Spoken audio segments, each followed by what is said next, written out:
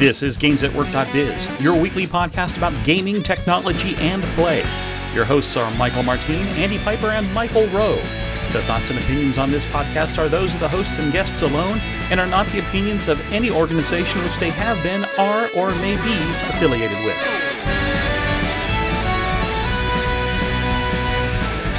This is episode 402. Which verse is worse?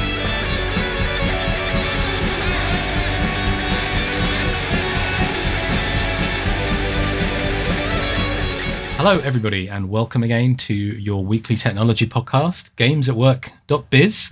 My name is Andy Piper, and I am one of your three regular co-hosts, or as regular as often as frequently as we can all get together and host a podcast together.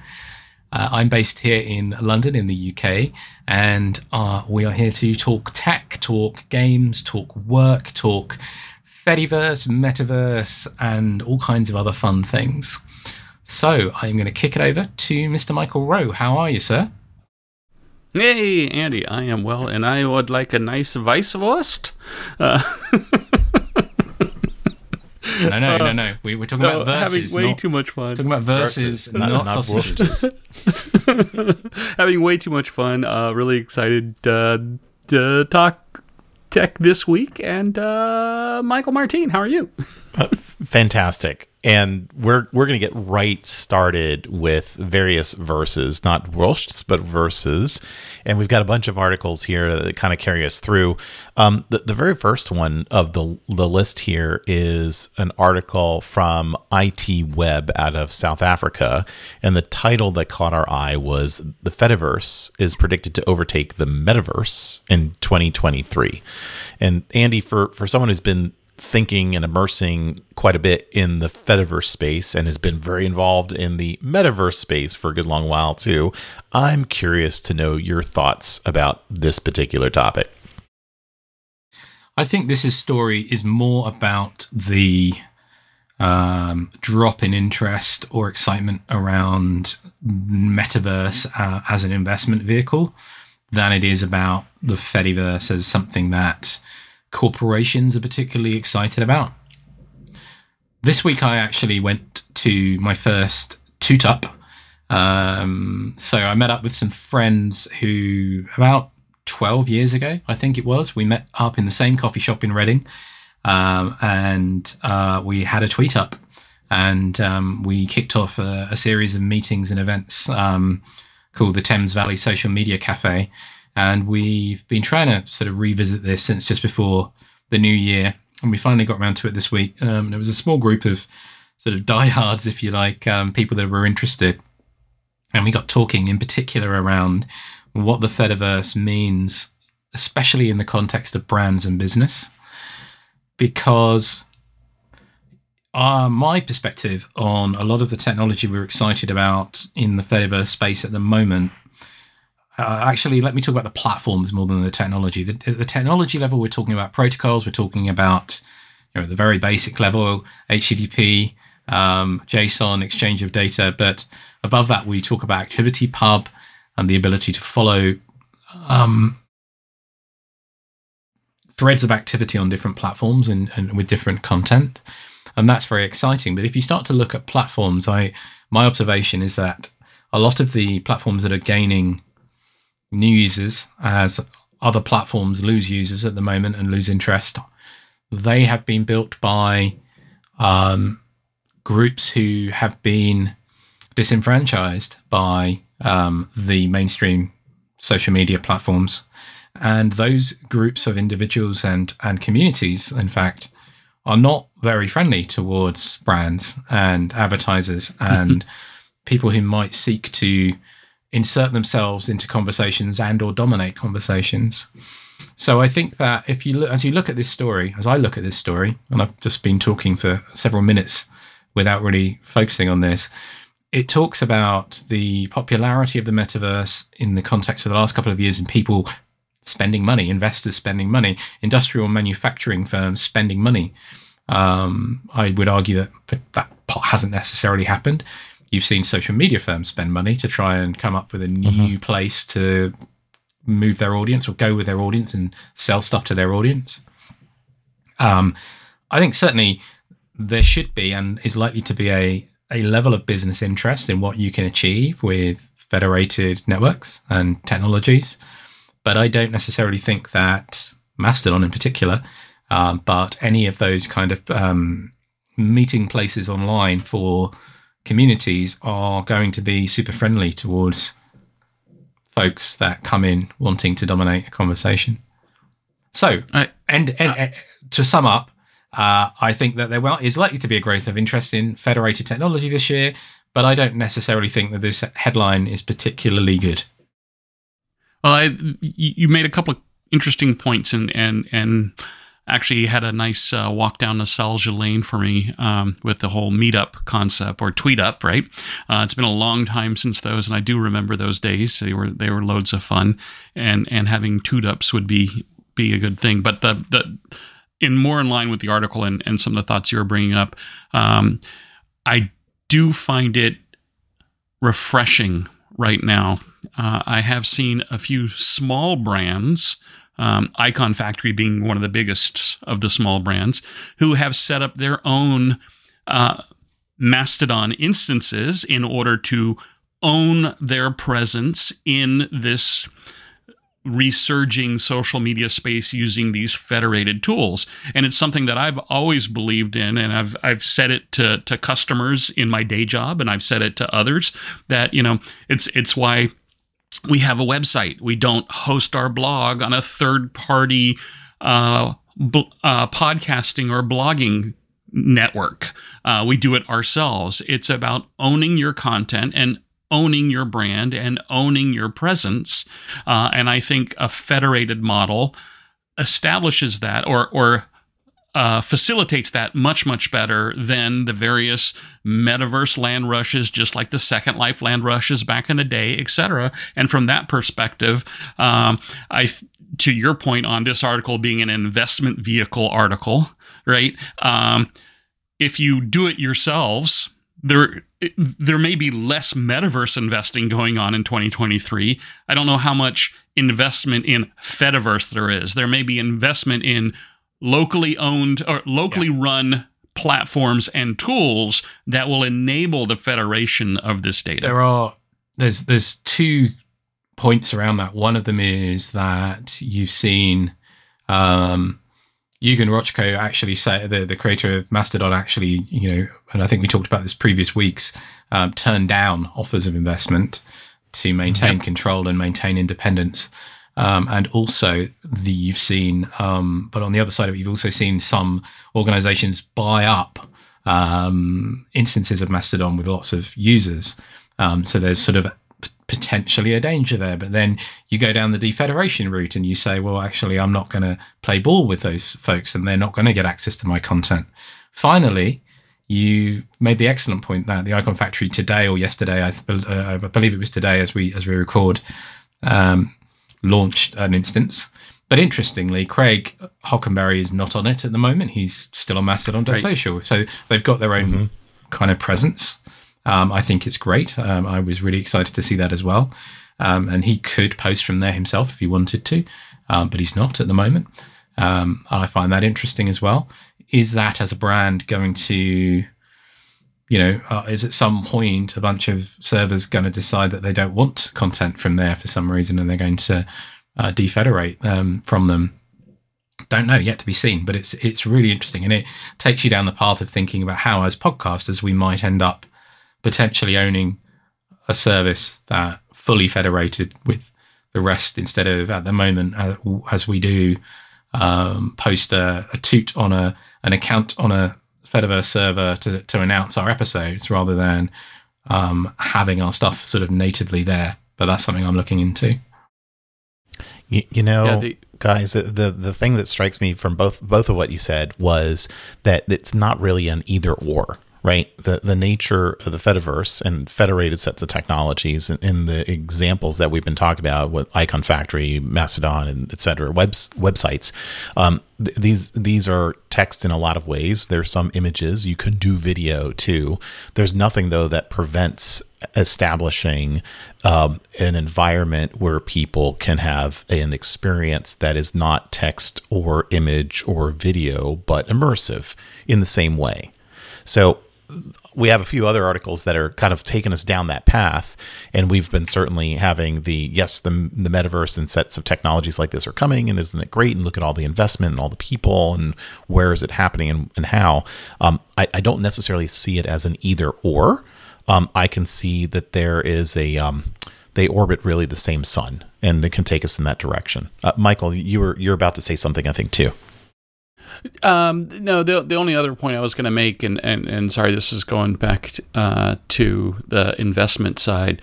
I have seen in my federated feed that Mastodon, the nonprofit, was hiring a bunch of people recently, so they are growing, and that was interesting to see from the perspective of, what's the investment vehicle? Is that how is that growth occurring? Because that's money they have to spend, or is it really coming from all the donations that people do to various Mastodon instances? Probably not, because those are to the instances and not to Mastodon. So. Just to kind of wrap up the investment side of the discussion. Very cool. So moving along and sort of taking a bit of a counterpoint to this, we have an article from the CSO Online website about the metaverse bringing new breeds of threats to challenge privacy and security gatekeepers is sort of the catcher to this particular article, and we should probably talk about that first. But there's some other interesting elements of the article as well. So keeping yourself safe, private, secure is an important characteristic. However, you have an internet presence, and being in a 3D environment and all of the metadata that exists in the metaverse instance that you're in can certainly be things that you want to handle and not be subject to harvesting inappropriately, ransomware, or a whole range of other things. I suspect, Michael, with your broad experiences and you're listening to many other podcasts as well that deal in the security space, you've got a particular point of view on this. Well, it's so funny because, and we've talked about this a long time ago, I actually wrote a paper in, I think it was 2008 or 2009, called Virtual Co-Location, that demonstrated how you could capture data and then use it to do playbacks from a business perspective. It was a focus on developers and developing environments, etc. But all that data is there. Therefore, from a security perspective, all that data is a potential security and privacy target. So it goes back to the idea of the more and more data that is exposed or available within a target, in a platform, etc., then the more and more you have to pay attention to your data and your security and privacy around said data. And with the now I'm going to flip back a different way with the difference of a centralized, privately run and invested platform like Meta versus a open and federated platform where you have to trust the owner of each individual platform you choose to interact with. It'll be interesting to see the implications from a security and privacy perspective. Now, I know Andy's shaking his head because I took it down the dark path. The positive path, and I was trying to pull it up over here, I was looking at my own little Mastodon instance that I set up. And there are all kinds of interesting settings in there that you can do to tweak the data. But again, that implies that the person running is a knowledgeable and security conscious person to set that up. I think there are two conversations there. One of them is about the Fediverse and the distribution of entities that require governance, like servers. And as you just described, there are a bunch of settings you can tweak, and whether or not you tweak them in a way that is that corresponds with the requirements of the jurisdiction you're in and so on is one thing. Your views as an individual on user privacy and all those kinds of things are important. On the subject of this CSO piece, there are some interesting assertions or suggestions in here that just because as soon as you put on a headset and go into AR VR, there are questions about jurisdiction. I'm not convinced about that because you're still connecting to servers in the same way that you are. It sort of tries to draw a line between the difference between a two-dimensional web-based collaboration and a three-dimensional collaboration, which doesn't make sense to me. And I think that the statement here... You mean they're not radically different because one is 2 and one is 3? Crazy, right? But I think that... if you're working in a multinational environment and you've got people coming in from all over the world, as you might do because you're on the internet, which is a global network of interconnected devices and people, then there's a range of jurisdictions to be aware of. So I don't really think... I think the more interesting element of this piece talks about brand safety, talks about the ability to start to impersonate through, virtual identities and things like that. I think those are some of the more interesting challenges. I don't agree with the statements in here that say, just in order to get more signups, that most of these platforms have weak security. I think that's nonsense, personally. I think that typically those platforms are using an established standard, such as OAuth or some other single sign-on type identity solution that potentially can federate with other identity providers. So I'm very skeptical of some of the statements or the angles in this article. But it certainly is true that as we pivot technologically and socially again, there will be a bunch of unexpected impacts on things like, or not yet considered impacts on things like privacy, safety, user data, etc. So 2 quick points as we're moving along here. One is going back to the whole Fediverse concept. In this article, there's the notion of mini-verses as opposed to meta-verses. So the federation of these mini-verses might apply really nicely to what we were talking about before. And I'm sure this is not the first place it's been said, but I thought that was kind of an interesting point, and it kind of struck me as we're talking. And as we're talking a little bit more about patents and interaction and brand protection in the metaverse, there's an article from The Drum, which is rather intriguing because I've done a little bit of patenting work close to this space too. This article talks about how a startup called Anzu, ANZU, has a patent for measuring ad viewability. So if you're in a virtual world and there you are, has that ad been seen, and how do you measure it? And then how do you measure the interaction with it, especially going back to that dystopian kind of view that we had of the future where you had a gazillion ads in your AR space that's cluttering up your vision of what you're trying to do as you walk down the street or drive down the road. I don't know that we have a lot more to say on that one, but gentlemen, before we go. The whole idea of the measurement thing, right? I mean, that goes back to the story, the article that I wrote back in 2008, 2009, again, because the direction of every vector of every piece of data in that 3D environment, measuring ad watching, at least where the avatar is looking. I think you and I actually worked on a patent in that space too. I don't think it ever happened, but no, I don't think so. It's such an obvious usage of the technology and ability to track.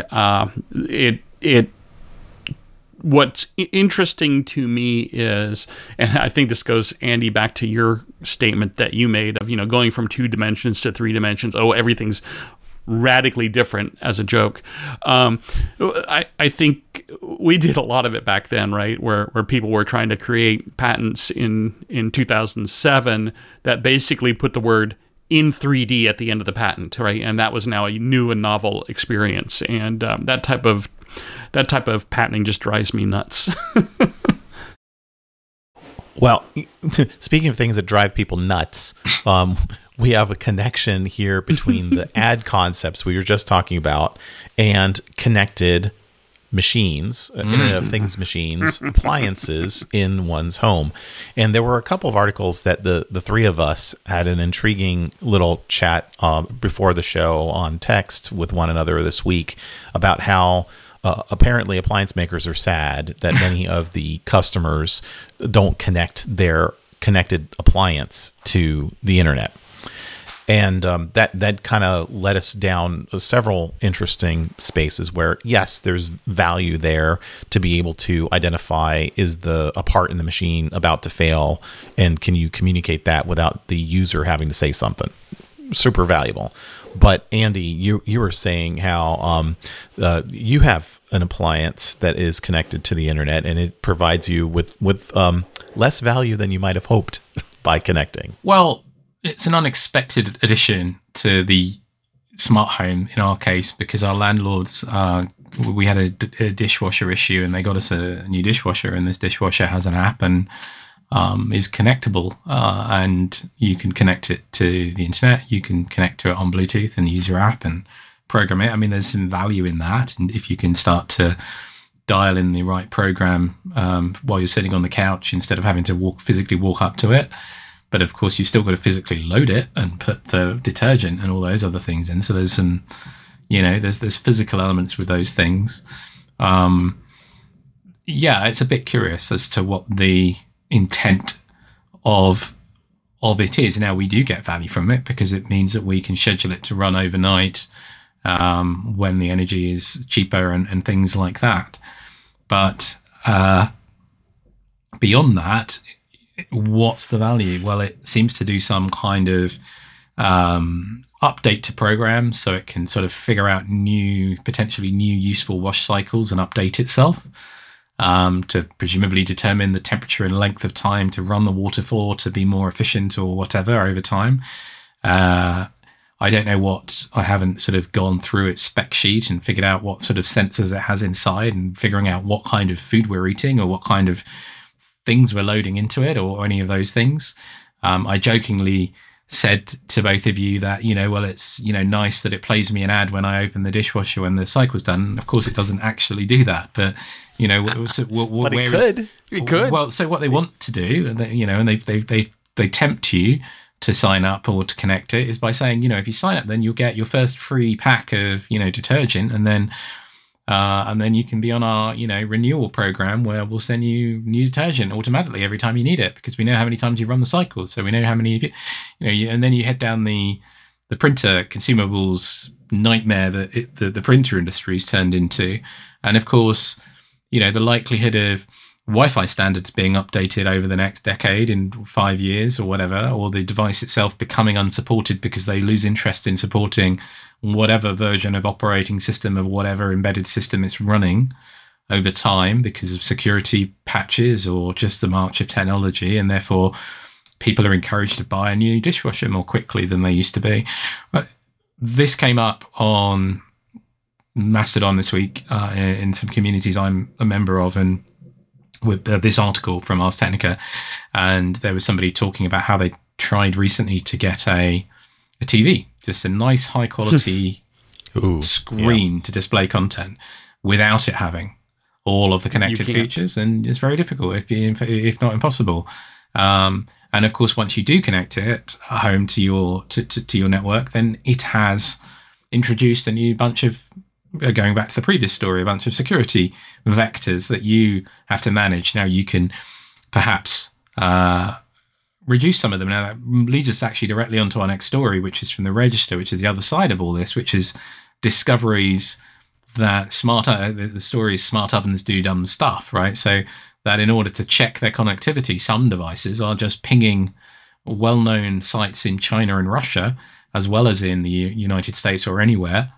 And people have noticed this because they've been running a Pi-hole or whatever to block access to those domains. But the fact remains, should those things be contacting those domains, and what are they doing when they do so, other than just checking the connectivity, which is what appears to be the case, and I think the case of these Bosch appliances that were mentioned in the story. But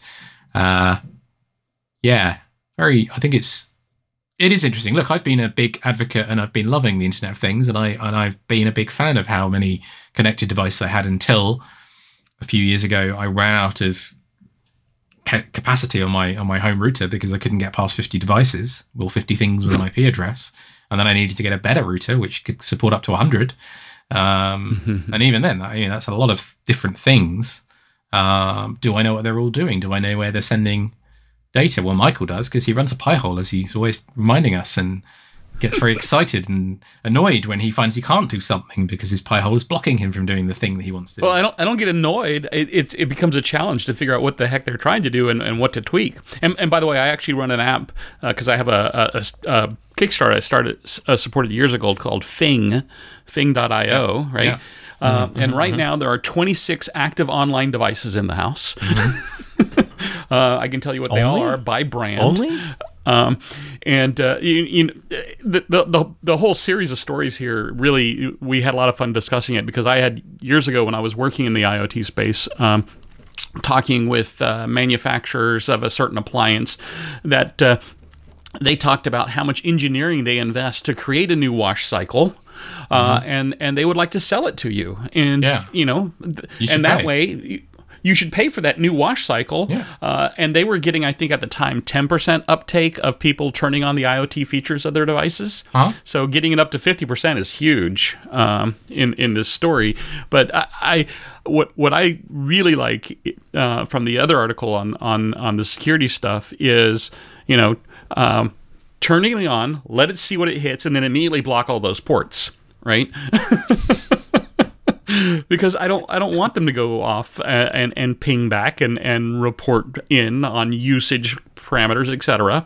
And to your point on in your case a dishwasher's wash cycle, the sensors of finding out what type of food you have in it in order to provide a better wash cycle, that's brilliant data that can then be sold to your local grocery store, so you get special coupons to upsell you to the special version of milk, right? So the whole idea of it's the collection and the combination of all the different data that then drive the value, not necessarily for you as a customer, but to pull more money out of your pocket as a customer. What was your thing telling you? How many devices? Right now, 26. There's 44 in the house, but only 26 are online. I've got 46 at the moment. But we don't have a lot of IoT devices. One of them is the dishwasher, just to confirm. Yeah. But you probably have plenty of Raspberry Pis and Arduinos and other stuff. I mean, there's at least 2 Chromecasts and 3 Chromecast. Oh, because the Home Minis, so they Google Homes and Nest Hubs and things all show up as Chromecast type devices. So there's several of those, plus all the Echoes, plus all of the Apple stuff. Yeah, fun times. I do have a solid green security rating, though, on my devices. According to Fing. Yeah, exactly. According to Fing. Which you have paid how much for again? It was $99 for the Kickstarter back in the day, I think it was. And they have a service that you can pay $60 a year for, too.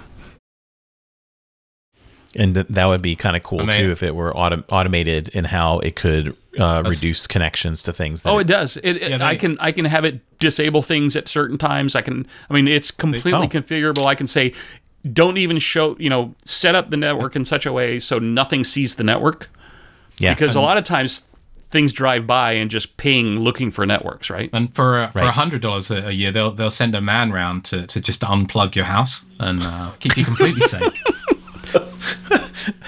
Oh, you've got the special deal, only $100? So friends, listeners, we have so many fun things that we still want to get to, and we're going to run out of time here momentarily. But I think if we're going to conclude on a little bit of the AI stuff that continues to permeate all of the conversations these days, we have one intriguing article that we saw on our Fediverse environment around Thanabots. And Thanabots, if you have not heard that term before, are chatbots that are trained on the data of the deceased. So there are situations, we've actually talked about them before here too, where if you train a chatbot with corpus content from someone who's passed away, you're now able to interact with that person on the reg. And it's an intriguing thing that's happening more and more. And we've talked on several articles about this before now. So explore it. Interesting paper. My mind. Sorry, I have to say this because I have no filter, and my brain immediately went to a guy carrying a big cart with a bunch of servers laying on it and a bell going, "Load up your dead, ding, bring out your dead." Yeah. Exactly. Well, the very entirely too fun. The very first response to the Mastodon thread here, after the one which has a link to the actual journal piece. Was my exact response to it, which is this was a Black Mirror episode a number of years ago, and yeah, well, as you say, we've spoken about this a few times recently, but yeah, it's interesting to see folks doing academic studies on it as well, and it's not different in a sense to the story we ran we talked about a few weeks ago about the person who'd trained a bot on her past journals, right? Yep. It's a different version of herself, right? Yeah. Mm-hmm. And this level of engagement and corpus content that gets trained into the AI is going to be a topic of even more and more discussion. We don't have time to get into that here today, but we will. That will come again in the future. So as we're kind of wrapping up here, Michael, there was a game or two you wanted to mention because they were kind of cool and they caught your eye, and then we have to, I think, get out of Dodge. Yeah, we haven't talked about a new game we're playing, and I've identified one that I hope to be playing by the end of the year because it's supposed to come out at the end of the year, called Shadow Gambit: The Cursed Crew, which is a stealth game. And there's a great gameplay trailer that will have a link to an article that shows it in there. But this is really, really cool. It's kind of a combination of remember we used to talk to Chris Hazard of Archon Games, I think it was, and this is. It's a stealth game, but you control multiple characters at once, so you kind of get to play with time manipulation in order to set each moves up and then have them go in parallel. And so it's a really cool game mechanic. The game looks great, and if you're into pirates and magic, it looks lots of fun. And speaking of magic, the new trailer for the new Dungeons and Dragons movie coming out looks loads of fun also. I was going to say, speaking of pirates, I got an invitation to take part in the Skull and Bones technical playtest this weekend, which I'm not going to have a chance to do, which is a shame. But that game has been on the bubble for so long now. I think it's probably 5 years at least, and looks very cool. But yeah, the Shadow Gambit looks fun as well, got to say. Not so excited by the Dungeons and Dragons movie, just on the basis that the past ones haven't been very successful. Oh, the past ones have been horrible. Always worth a shot and see what it's like. Yep. Yeah, much more fun to play Dungeons and Dragons than to watch a movie on it, isn't it? Well, I mean, a Dungeons and Dragons movie really is just a fantasy movie, right? It doesn't need to be branded. Right. But this one does have a lot of the various monsters that you would remember from your days playing Dungeons and Dragons. And if you're playing games and want to tell us about them at work or at home, you can follow us over at Games at Work at Bots in Space, I believe. Or the easiest thing, come to our website at gamesatwork.biz and drop a comment on the show, or rate us on your favorite podcatcher. We would appreciate any of those actions, and just let us know what you're thinking about. Thanks for listening. Fantastic. See you soon. See ya. You've been listening to gamesatwork.biz, the podcast about gaming technology and play. We are part of the Blueberry Podcasting Network. and would like to thank the band Random Encounters for their song, Big Blue. You can follow us on Twitter at GamesAtWork_biz or at our website at gamesatwork.biz.